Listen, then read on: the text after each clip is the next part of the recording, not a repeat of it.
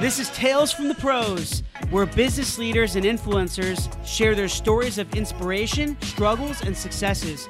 And I'm your host, Michael Giorgio.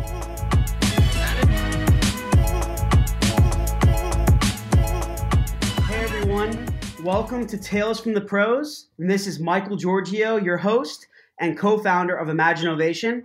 My special guest with me here today is a best-selling author and internationally recognized speaker on sales, success, personal development, leadership, and entrepreneurship. He has 3 privately held staffing firms that generate annual revenues of $50 million. These firms serve some of the most well-recognized brands in the U.S. He speaks to and provides transformational workshops to sales organizations throughout the world. His blog, thesalesblog.com, is read by 60,000 plus people each month, and he has consistently been named one of the 25 most influential people in the world in sales and marketing, and has also written 3 best-selling books, such as The Only Sales Guide You'll Ever Need, The Lost Art of Closing, and the latest book, Eat Their Lunch, Winning Customers Away from Your Competition, which I love that title. Please welcome Anthony Iannarino. Anthony, thank you so much for being with me here today, man. I really appreciate it. Thanks for having me on. Absolutely.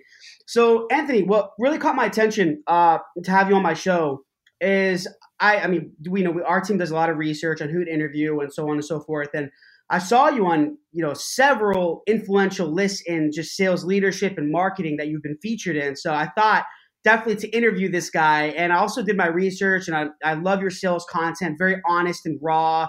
You just kind of say how it is, and it's very insightful as well. And you kind of describe the entire sales process and even talk about just leadership and even marketing. So I really love that. So I thought it's just truly a great idea to interview you, because I definitely need more sales content in my podcast. So I really appreciate Anthony for being on the show. Thanks again. Yeah, thank you. I appreciate you asking me on. No problem. My pleasure. So Anthony, just to kind of kick things off, how did you really get into sales training, leadership, and entrepreneurship? Can you tell me a little bit about that story? Reluctantly. I started out fronting a hair metal band when I was 17, and I did that till I was 26. At some point, I ended up in California, and I had a mentor, a new manager that came into the branch of a staffing firm I was working for, and he literally forced me into outside sales. I did not want to go into outside sales. I was much happier being an operational person, because I thought sales was something that you do to someone, not for someone and with someone. Mm-hmm. But what he recognized is that I was already winning accounts, even though I wasn't a salesperson. And he forced me into outside sales. And from there, I started to find success comes very, very easily if you hustle.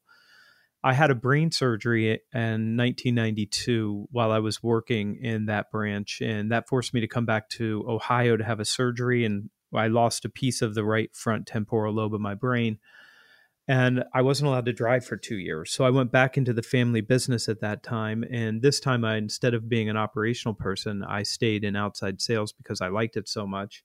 And I started reading and studying everything. I started taking courses. I started to listen to every audio program that I could get my hands on. Mm-hmm. And I really embraced the job of figuring out what it is that allows someone to be successful in sales so that I could improve my own game. And then I became a leader, and I had to improve other people's game, which is a very, very different endeavor than trying to improve yourself. When you have to improve yourself, that's 100% within your control. Yep. But when you have to help others, then you're dealing with another entity. And basically, that's what we do in sales anyways. We help other people change and get better results, and they can get without us. I did that long enough that I had success, and I started to have people ask me for help. And I decided some time ago to start helping other people by writing the blog and then speaking and doing all the other things that I do now. That's great. And I love how in some of your content you talk about there's just this wrong kind of stigma on salespeople, right? And that, it's really the true salespeople are the ones that are essentially value providers. What are your thoughts on that? I think there's a lot of bad advice on the internet. Yeah. I think you have to be very, very careful what you read. And I think you have to look through a filter that says, what is the person's intention who's writing something that says that salespeople are awful people, they're self-oriented, they're pushy, they're smarmy, that they shouldn't interrupt anybody and make a phone call, that the only thing that you're allowed to do now is wait passively for inbound leads to come. And I think you should look at that and you should say to yourself, who benefits? Who's benefiting from this line of thinking? Because I have a tough time looking at sales experts and people who believe that they're in the sales enablement or sales improvement game who are self-loathing. They hate the part of themselves that's a salesperson. They don't like asking people for things. They think that selling is something that you're doing to someone unless they're actually asking you to do something for them. It's just wrong. And it's not what salespeople do today. It's not what we've done for dozens of years, maybe longer than that. And Michael, I asked this question. I used to teach a class at Capital University called Personal Selling, and I would ask all of the undergrads to raise their hand if one of their parents was in sales. And about 6 hands would go up out of 30, something like that. And I'd say, leave your hands up if your mom is in sales. And I would say, so all these things that you use to describe salespeople, after they gave me a giant list of stereotypes. So I would say your mom is a pushy, selfish, smarmy, self-oriented person who does things to people and makes them buy things they don't want. Because that's what we think about salespeople because of a stereotype that hasn't been true for a long time. Yeah. I mean, certainly there's bad actors. There's no question about that. But when you would look at a distribution curve, a bell curve, would the number of bad actors in sales be any more than there would be the number of bad actors that would be lawyers or doctors? I mean, of course, there are people who are self-oriented in every endeavor, but most of the time it's not true in sales because it doesn't serve us in sales. If you go in and you're pushy and you're self-oriented and you're slimy and no one wants to work with you, that's not a great strategy for winning deals. Right. So people don't behave that way because if they were to behave that way, there are so many choices available to you. I can buy from someone else. I think you just have to be careful of what you look at. There's a lot of people who give advice on the internet and they do it to feed you their fears. And I would tell you, never eat anybody else's fears because you get infected with that. And if you're not smarmy, self-oriented, and pushy, don't think that you are, because other people say that just because you're in the game of sales and you're proactive, that you're those things, because you're not. Absolutely, and I agree, and that's why I asked that question, Anthony, is because I want to really remove that stigma. Because I've been in sales over 12 years, and you know, you're really the front-facing person of the company. You're out there grinding it out, trying to generate the leads and close business. I mean, that's without sales, good salespeople, companies can't thrive. They can't grow. You know, and we'll talk about increasing pipeline in a little bit, but I really want to remove that stigma. And I think it's good. I love that you talk about. It just being that a good salesperson is not that pushy and not that, there's a lot of, and we'll talk about kind of the characteristics and the personalities that go with a good salesperson. So this kind of goes into my next question. In really your experience, Anthony, doing sales for so long, and just training and coaching different companies and people around the world, I know you've seen a lot of old school aggressive sales tactics being used. So does it take a certain type of person and character to sell the right way in today's generation? Do you think it's not, obviously we know it's a lot about hustle. You have to work hard. You can't be a lazy salesperson and expect to close deals. You have to work, work very, very hard. But do you think it takes that certain type of character trait as well, or you think it can kind of be built? You can be built for sure. There's a lot of things that you can learn. And I don't understand the thinking that I see a lot of people have that says you have to be born a salesperson. There's a lot of people who learn how to sell. There's no question about that. There are some people who are born with a certain set of attributes, but character matters a great deal. Who you are matters more than what you sell. And I would tell you that the best salespeople are other oriented. They care about other people. They really try to make a difference in other people's lives. They're extremely disciplined. They're optimistic, future oriented, and empowered people who are resourceful and take initiative. All of those things kind of over index when you look at an individual to say, do they have some sort of natural advantage to be a salesperson? I'm going to tell you, I think that the bad behavior is not the fault of the salesperson. I think that salespeople get into this game, and depending on who their leader is and who they're mimicking, they end up with really bad language choices. And they'll say things that we don't even think is a bad language choice, but I do. They'll say something like, I want to make sure we get a win-win deal.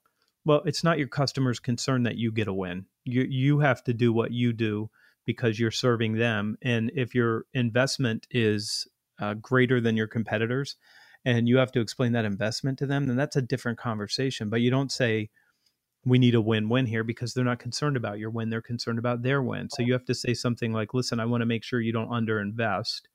And while I'm happy to look at the solution again with you, I want to make sure that you invest exactly the amount necessary to produce the results that we've been talking about. And I don't want you to invest less than that, because you're going to put those at risk.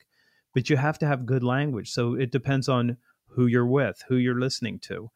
I can do that. I don't have to be pushy. I don't have to be smarmy. I don't have to be manipulative in any way. I can have a consultative conversation because I have good language choices and I know how to handle those conversations. So I think when salespeople say a lot of things, it's because their manager told them to. I heard one salesperson say, listen, I really need you to commit to doing this, because if you don't, I might lose my job. That kind of desperation it's maybe one of the most horrible things I've ever heard a salesperson say, as a way to try to pressure somebody to do this. And that salesperson was told to do that by their sales manager. They didn't come up with that on their own. But that's the kind of thing that there's a little bit of hangover for people who didn't have a great leader and a great model. But most of the best salespeople at some point figure out good language choices by mimicking a lot of what they see other people use. Yeah, it's not really about the student. It's about the teacher. A lot of times. Yeah, I think that's a great statement. I mean, I've experienced that too. It's for me and my company. We try to tell our salespeople, to make sure that they have the right intent and motive for what they're doing. And obviously, we have goals and quotas. We all do, right, in our companies, but we want to make sure that value is provided first, and that we make the prospect or the lead feel very comfortable, and if there's no value, and if they don't see any value, then it may not be the right fit for them, and we'll tell them that. I think a lot of it is about setting expectations up front and transparency, and I've even heard you talk about that in your videos, and I think that's so critical. You know what I mean? And just having that, and if you hear a lot of my podcasts, I talk a lot about intent and motive behind what you're doing, and if your ultimate motive is just to win the deal, and you'll do whatever it takes just to win that deal, I don't think that's the best motive. I think you need to, like you said before, you need to have that character trait to be able to show that person or that company, you know what, we're really trying to help you. And I believe strongly that our product and service can really, really help you.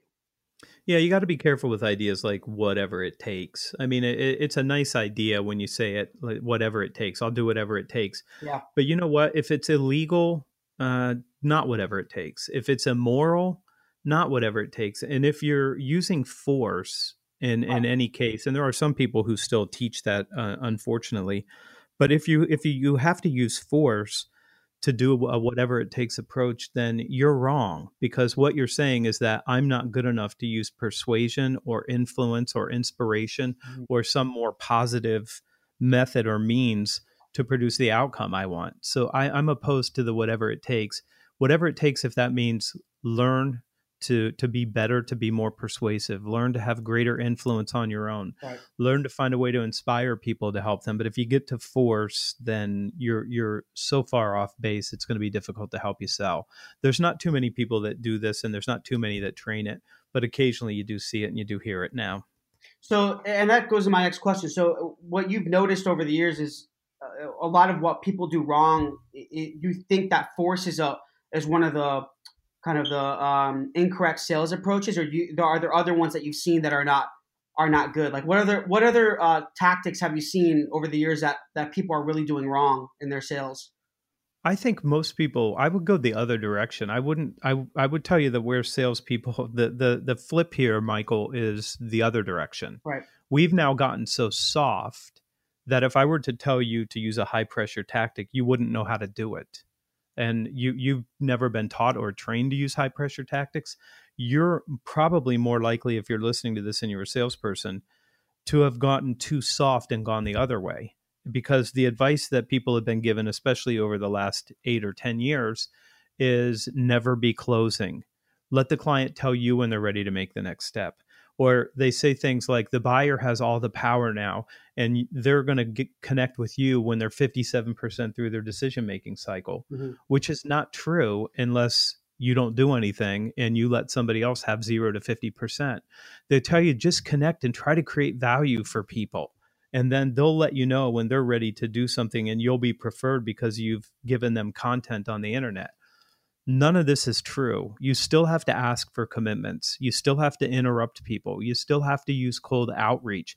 You still have to try to control the process and explain to the client, listen, if we don't get other stakeholders from your team into this conversation, we're going to be so in front of them and so disconnected that by the time they find out what we're doing, they're going to want to put the brakes on because we're so far ahead of them. Who do we need to get into a room? Who's going to be friendly to this? And whose support are we going to need? But if you can't have that conversation, or if you're afraid of having that conversation, you cannot be a trusted advisor and you cannot give people good counsel. So I think the mistakes are being made on the other side where the individual isn't really stepping up and saying, look, I'm a peer. I want to be a trusted advisor. I want to give you good counsel. I can take you from current state to future state with the ideas I have, but these are the things we need to do. I think it's gone exactly the opposite direction, but it's a pendulum. At some point, we swung way too far in the direction of high pressure. And now we've swung way too far in the direction of be milquetoast and just be a wimp and a wuss. And I don't think that that serves salespeople. I think you have to be a peer. You have to believe that you belong at the table with the decision makers you're sitting across from.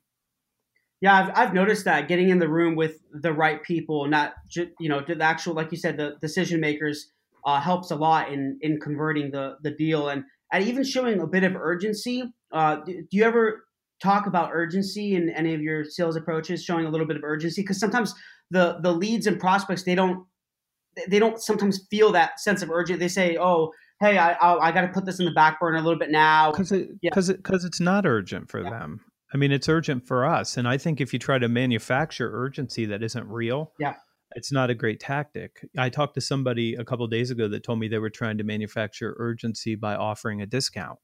Well, they're not buying what you sell because they want a discount. They're buying what you sell because they want a new result. And you have to go back to the implications of not changing. You have to go to what's the upside? What do you gain from making these changes? And I think that when people try to manufacture something false, that's not a great tactic because there's no real urgency. And listen, for most of us, the truth of the matter is if our client moves and signs a contract and starts with us September 1st or November 1st, their life doesn't end. Their business isn't massively challenged by that. It's good for them to do it, and I'd want to move the results forward. But the way to just do it is with honesty and integrity and say, listen, if you move it up to September, I can have resources applied where you can start to get that done sooner. What would we have to do to make that happen on your side so that we could get the resources and move your side faster? I mean, you have to be a grown-up and just have the conversation. Yeah. Michael, you asked the questions that make me sound like I'm really angry about all this stuff. No, I love it. And I'm not. No, great insight. I'm just sharing with my thoughts with you and some of the stuff that I see that you're pointing to. I think damages salespeople. I think that what we really do in sales is we go out and we do something for people and with people that allow them to get better results without us. And when it's framed as something negative, I struggle with that. Yeah. I struggle with people who believe that they're sales experts and who are going to talk about improvement, but then just talk poorly about sales and salespeople at every turn. Yeah, and this is exactly the reason I wanted to interview you because I like I said, I've been in sales for a long time, sales and marketing for over 12 years. And a lot of when I've told people, oh, I'm in sales I built a company, but I have to sell, and when people say, oh, but, it seems like when you're trying to sell, not me per se, but salespeople, they have these wrong stigmas. I'm like, that's not true at all. Maybe they're not doing it right, but that's not true. So that's the big reason I want to interview you because I've seen a lot of your content. I love it. And I wanted you to kind of remove that stigma. And I think, you are, whoever listens to this, so then this is great. But so we talked a little bit about sales tactics and character traits and things like that. So in increasing pipeline, pipeline is very important, increasing the amount of leads that we have, qualified leads. It's critical in growing a business. So do you have certain outbound approaches, Anthony, or strategies that are very effective in not just B2B or even B2B, even B2C selling, such as cold calling? Do you have any tactics that have worked well for you or in your training methods? I think that the phone is still the primary uh, choice if you want to accelerate the growth and acquire appointments that lead to um, opportunities being created. I think that that's still the best choice. I don't think about prospecting methods the same way that most people do, though. I think about it in the terms of how do I build a campaign? So I'm going to use every tool available. I'm going to try to use referrals Mm-hmm. or introductions if I can get them. I'm going to try to use the phone.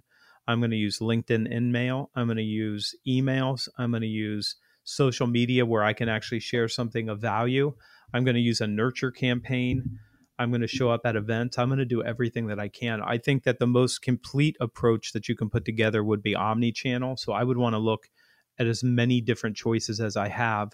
And then, Michael, I think about this in the terms of a campaign. So what's my first communication? What's my second communication? What's my ninth communication? What am I teaching them? How am I making it easy for them to say, this is the kind of person that I want to talk to? This is the kind of person that I want on my team. And if you just choose one medium, like a lot of people right now, for some reason, well, I know what the reason is. They like email because they think email is efficient and they can blast emails out to people. But you really don't want to trade efficiency for effectiveness. If it means that you have to do 8 times the work to generate 16 times the meetings, then do what you have to do to get the 16 times the meetings. And we've now started to rely on technology too heavily, and technology, especially when it's automated, there's no human being there. Oh yeah. You're not talking to anyone. So the email that shows up in my inbox that I know has been sent by a marketing solution, there's no reason for me to have a conversation with that person. I just delete the email. But if you call, then I'm on the phone and I have to have a conversation with you at some level. And I have a really good shot of getting something done if I know how to do that. But I would tell you, I would want to use as many tools as I possibly could. And kind of and you test and see what works and what doesn't work, or do you feel a lot of them there's something that works in every single tactic? There's always something that works, and I will tell you what I'm counting on more than anything is I'm counting on persistence and value creation winning the day for me. The reason I think in terms of campaigns is because maybe the first message doesn't resonate, maybe the timing is wrong. But over time, my persistence is going to allow me to get a meeting with someone. And I think from there, everything's under my power and my control. Yeah, absolutely. No, that's great. And you talked a little bit about social, and we're all on social media every day, and I feel I mean, it is very cluttered. And there's just everyone's on it, right? But what do you consider in regards to at least social selling is huge in generating leads and prospects. But like I said before, the internet is very cluttered. So what have you experienced that works best when creating social sales content and creating that engagement to generate an ROI? Or do you just feel create that content and they'll come to you, or do you actually have these follow up steps and methods after the content, like call to actions and things like that? You have I don't I don't even know what social selling is. And here's why.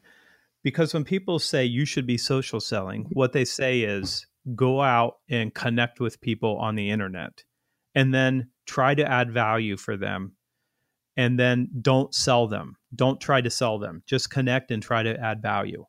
Well, if the idea of selling means not selling, I don't know how that works. And if your intention is to have an interaction with someone where they buy something from you, the intent is actually to sell somebody something. And there's nothing wrong with having the intent to sell.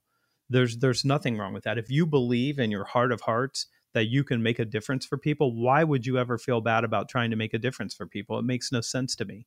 So there's not social selling. And it started out as social media marketing. And this is my view. I think it's above the funnel. I still have to be prospecting, to be truly prospecting, I have to ask someone for a meeting. And if I'm not asking for a meeting, I am not prospecting. I'm playing on LinkedIn or I'm tweeting my face off. I'm trying to be entertaining and educational in some way, but that's nurture. That's brand awareness. That's awareness of your thinking. It's even perhaps capturing mind share if you create really great content. So I think of it as nurture content and not prospecting itself. And the reason that I'm adamant about this is that you can do a really good job connecting with people and sharing valuable content on the internet and not have any meetings. That is possible, and in fact, for most people, it's likely. The second thing I will tell you is that there is a difference between what people describe as social selling and what is actually content marketing. And content marketing is extremely powerful above the funnel if you want awareness for who you are and what you do. And you're doing a podcast, so you know this. This podcast is giving people an awareness of who you are and what you believe and what you do. And the people that are listening to this, the relationship is being nurtured, and you're sharing insights with them that helps you capture their mind share. Now, that I'm 100% for, and I love all of the toolkit that's available. Mm-hmm. There's probably not very many people that do as much with the toolkit as I do when it pertains to publishing a blog post every single day, tweeting like crazy, having a Facebook page with 20,000 people on it, YouTube channel. I'm all in on nurturing and awareness, but I'm a content creator. It's just more difficult when you apply something as a general rule that says you should be social selling and not doing cold outreach. And when you think about a financial services firm, they're not allowed to produce content. And if they were, they wouldn't be allowed to say anything. And you look at a pharmaceutical company with 600 reps, they're not allowed to produce any content. They can't say anything at all. All they can do is share the very vanilla stuff that marketing is allowed to produce because they can't even make a promise, and they can't talk about the results they produce because they can't be produced equally for everybody who buys that product or service. It's a very, very complicated thing, but I would tell you, as a brand and as an individual, as a salesperson, you want to be known, and you want to be known for having ideas, but you have to think about that as above the funnel. And you have to think about it as, when I start prospecting and making calls, I'm going to leverage those tools to nurture the relationship. Because if the social selling people are right and you're not allowed to make an ask, then pick up the phone and make the ask, and then do all the value creating with no ask attached to it. That would be my best advice for people around that. So I love what you said. It's not social selling. It's more nurturing, right? It's like content marketing, which nurtures and spreads that awareness of what you do and the value that you offer. And people actually can see, you can reach such a large audience, people around the world, and they can actually see who you are, like on video, right? On YouTube, they can see your facial expression. They can see your intent. They can see a lot of things, and that will help them to just understand you better. And then if they need, if they contact you, they contact you, right? Like, has that been effective for you in terms of them reaching back out to you from your content? That's kind of where I'm trying to get at. Do they? 100%. Okay. I mean, there's no doubt that there's tremendous value in content. There's no doubt about it. I would just say you have to be careful. If you think it's a substitute for cold outreach, you're not going to generate the results you're capable of. I understand. Got it. Cool. What would you say is the most powerful and effective sales tactic that you've experienced, like overall? Or do you kind of feel that they're all very powerful in their own ways, or is there something that's really worked well for you, and just in terms of just outbound? There's nothing better than real chops. And by that, I mean business acumen, situational knowledge, the ability to actually have a conversation at an executive and strategic level with someone that you're engaged with. There's nothing that's going to over-index for you like that. That's the one thing of all the things that you could work on. And you're being told you need to work on social selling, you need to work on automation, you need to work on your sales stack. None of those things matter when you're sitting in front of the client. What they're judging is, do I believe this person has the ability to help me have a better future than I have now? Do I trust this person? Do they have the kind of advice that I can take? Do I want them on my team?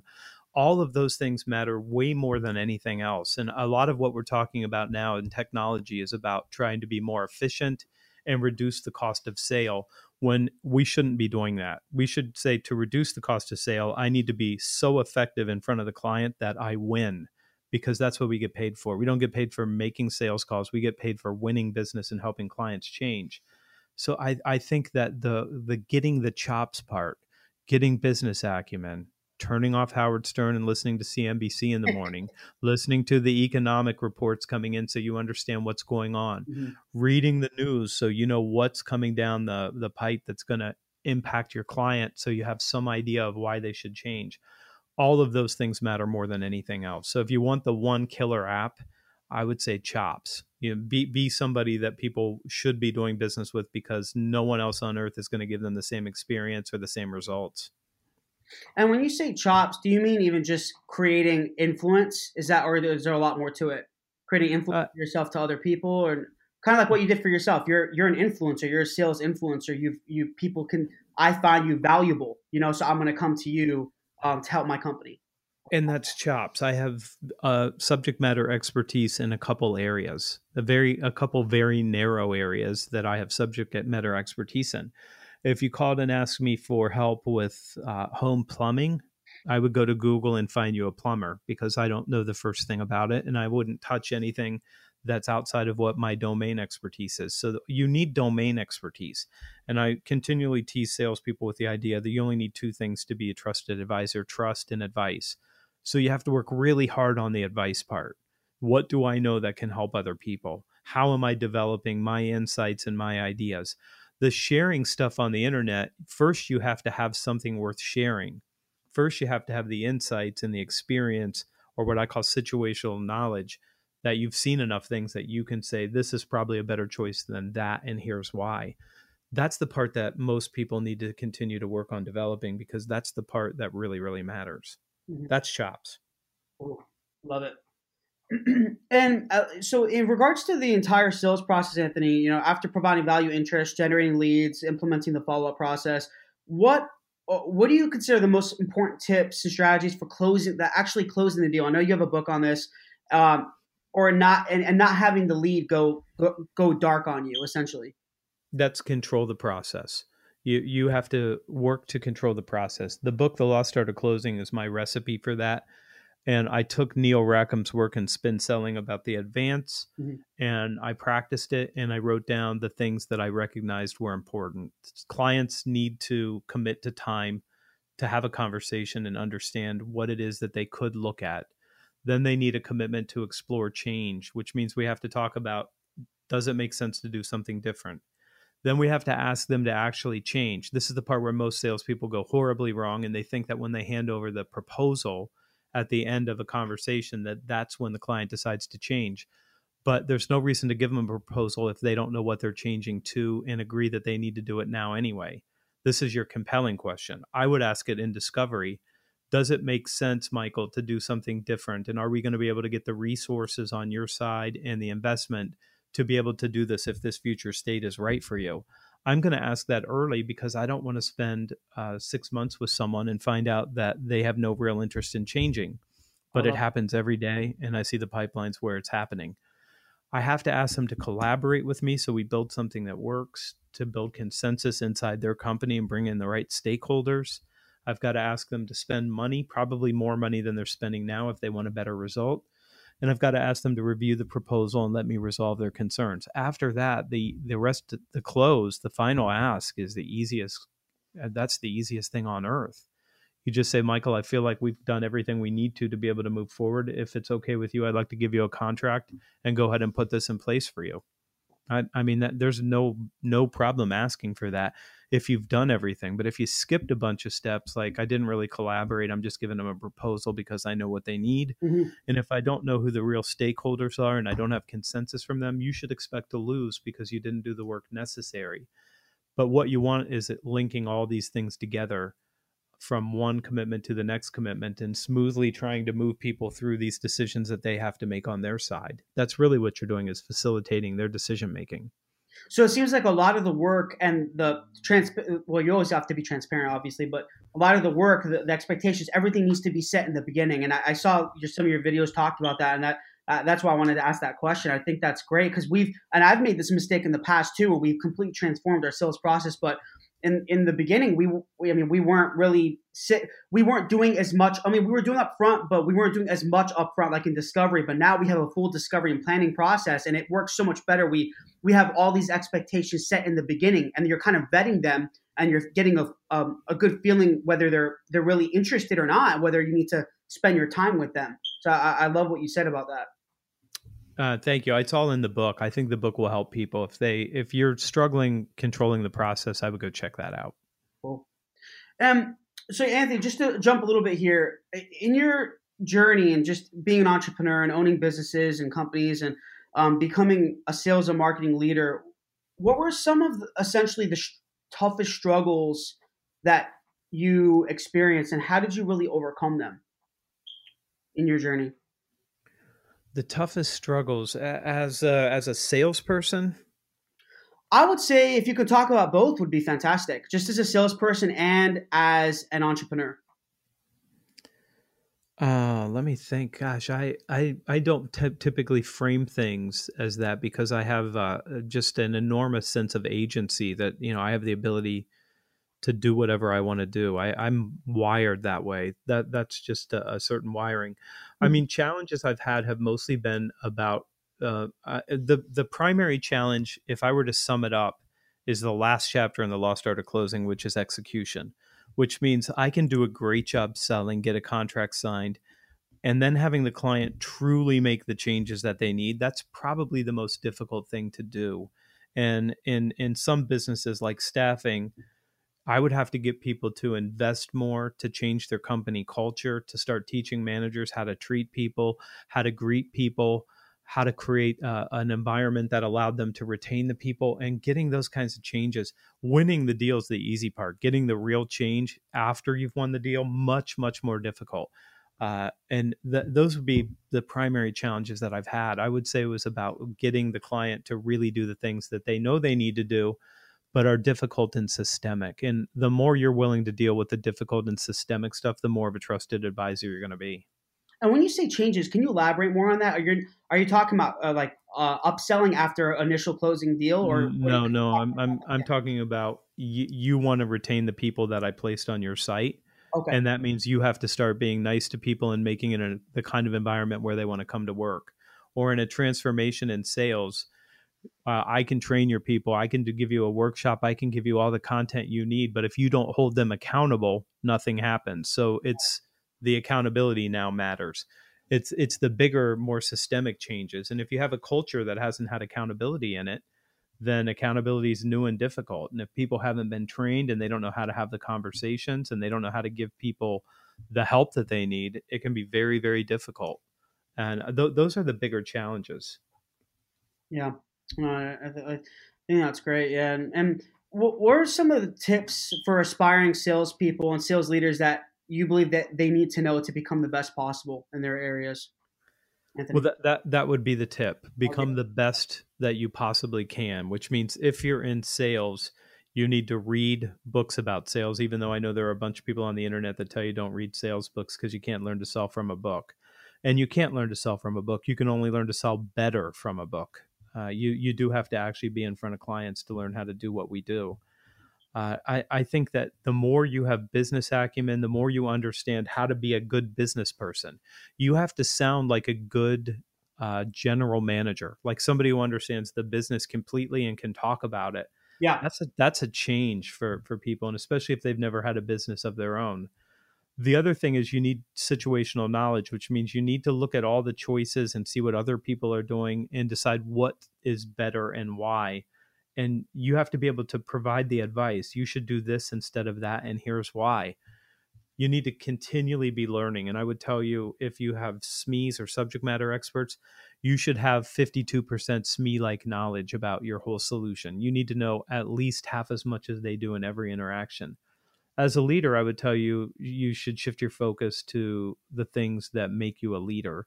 And everything that you need to know is about how helping other human beings produce better results really works. And it's inspiration and influence and not force. It's not your title that matters. It's what are you going to help these people become? And where are you taking this organization, and why should anyone help you with that? Those are the big things. So I would shift my focus to psychology and leadership. If I was a sales manager, you should still read the sales books and go through whatever training you put your people through. But really now you're in the game of helping each person on your team turn in their very best performance ever, year after year after year. And that's about human beings. Perfect. I love that. Those are some great tips. I think a lot of people can really learn from that, and it's just such valuable insight. So thanks, Anthony, for sharing all that. So to close things out, I always ask these last three questions. I call it the three hows. So Anthony, how do you define failure? How do you define entrepreneurship? And how do you define success? I define failure as information. and that's all you should define it as. If you fail, what you've got is information about what an experience was like and what you might do different in the future. How do I define entrepreneurship? Entrepreneurship is very well defined already. It's taking a risk and starting something and going out on your own. And I think no matter if you decide to just put up some sort of a shop on the internet, whatever it is, you're an entrepreneur. It's probably one of the best things a person can do for themselves if they really want to get business chops, is to start something on their own. So they manage a profit and loss statement and a balance sheet, and they get the experience of tax reporting, and they'll have a lot better relationships with their clients when they understand that. Success for me is very, very personal, and I would tell you it's probably different for everybody here. And I wouldn't want to impose my opinion on what success is, but I would tell you that the view that I look is when I'm on my deathbed, what did I do? What contribution did I make while I was here? That's the way that I'm going to judge my success. Is did I make the contribution I was capable of? Because for me personally, the greatest sin is not living up to your full potential. Even though I believe none of us are able to live up to our full potential, we're capable of so much more than we recognize. That bar is set as high as it possibly can be for all of us. I'm very similar in regards to how I think of success as well. I think the exact same way, actually. But no, that's cool. Great. Awesome. Well, I really appreciate it, Anthony. And thanks again. And where can everyone find you? Your website and social media handles and all that? TheSalesBlog.com is the best place. There's a newsletter pop-up. The Sunday newsletter goes out every Sunday morning, and it's probably my favorite piece of content every single week. And I do that so you get it on Sunday and you have time to look at it and then hit the ground running on Monday. And connect with me anywhere on social. LinkedIn, all of them work for me. Okay. Perfect. Anthony, thanks again. Thank you so much. Thanks for having me on. I really appreciate your time, your insights, and I really appreciate it. Thanks again. So again, everyone, this is Michael Giorgio, your host on Tales from the Pros, and until next time.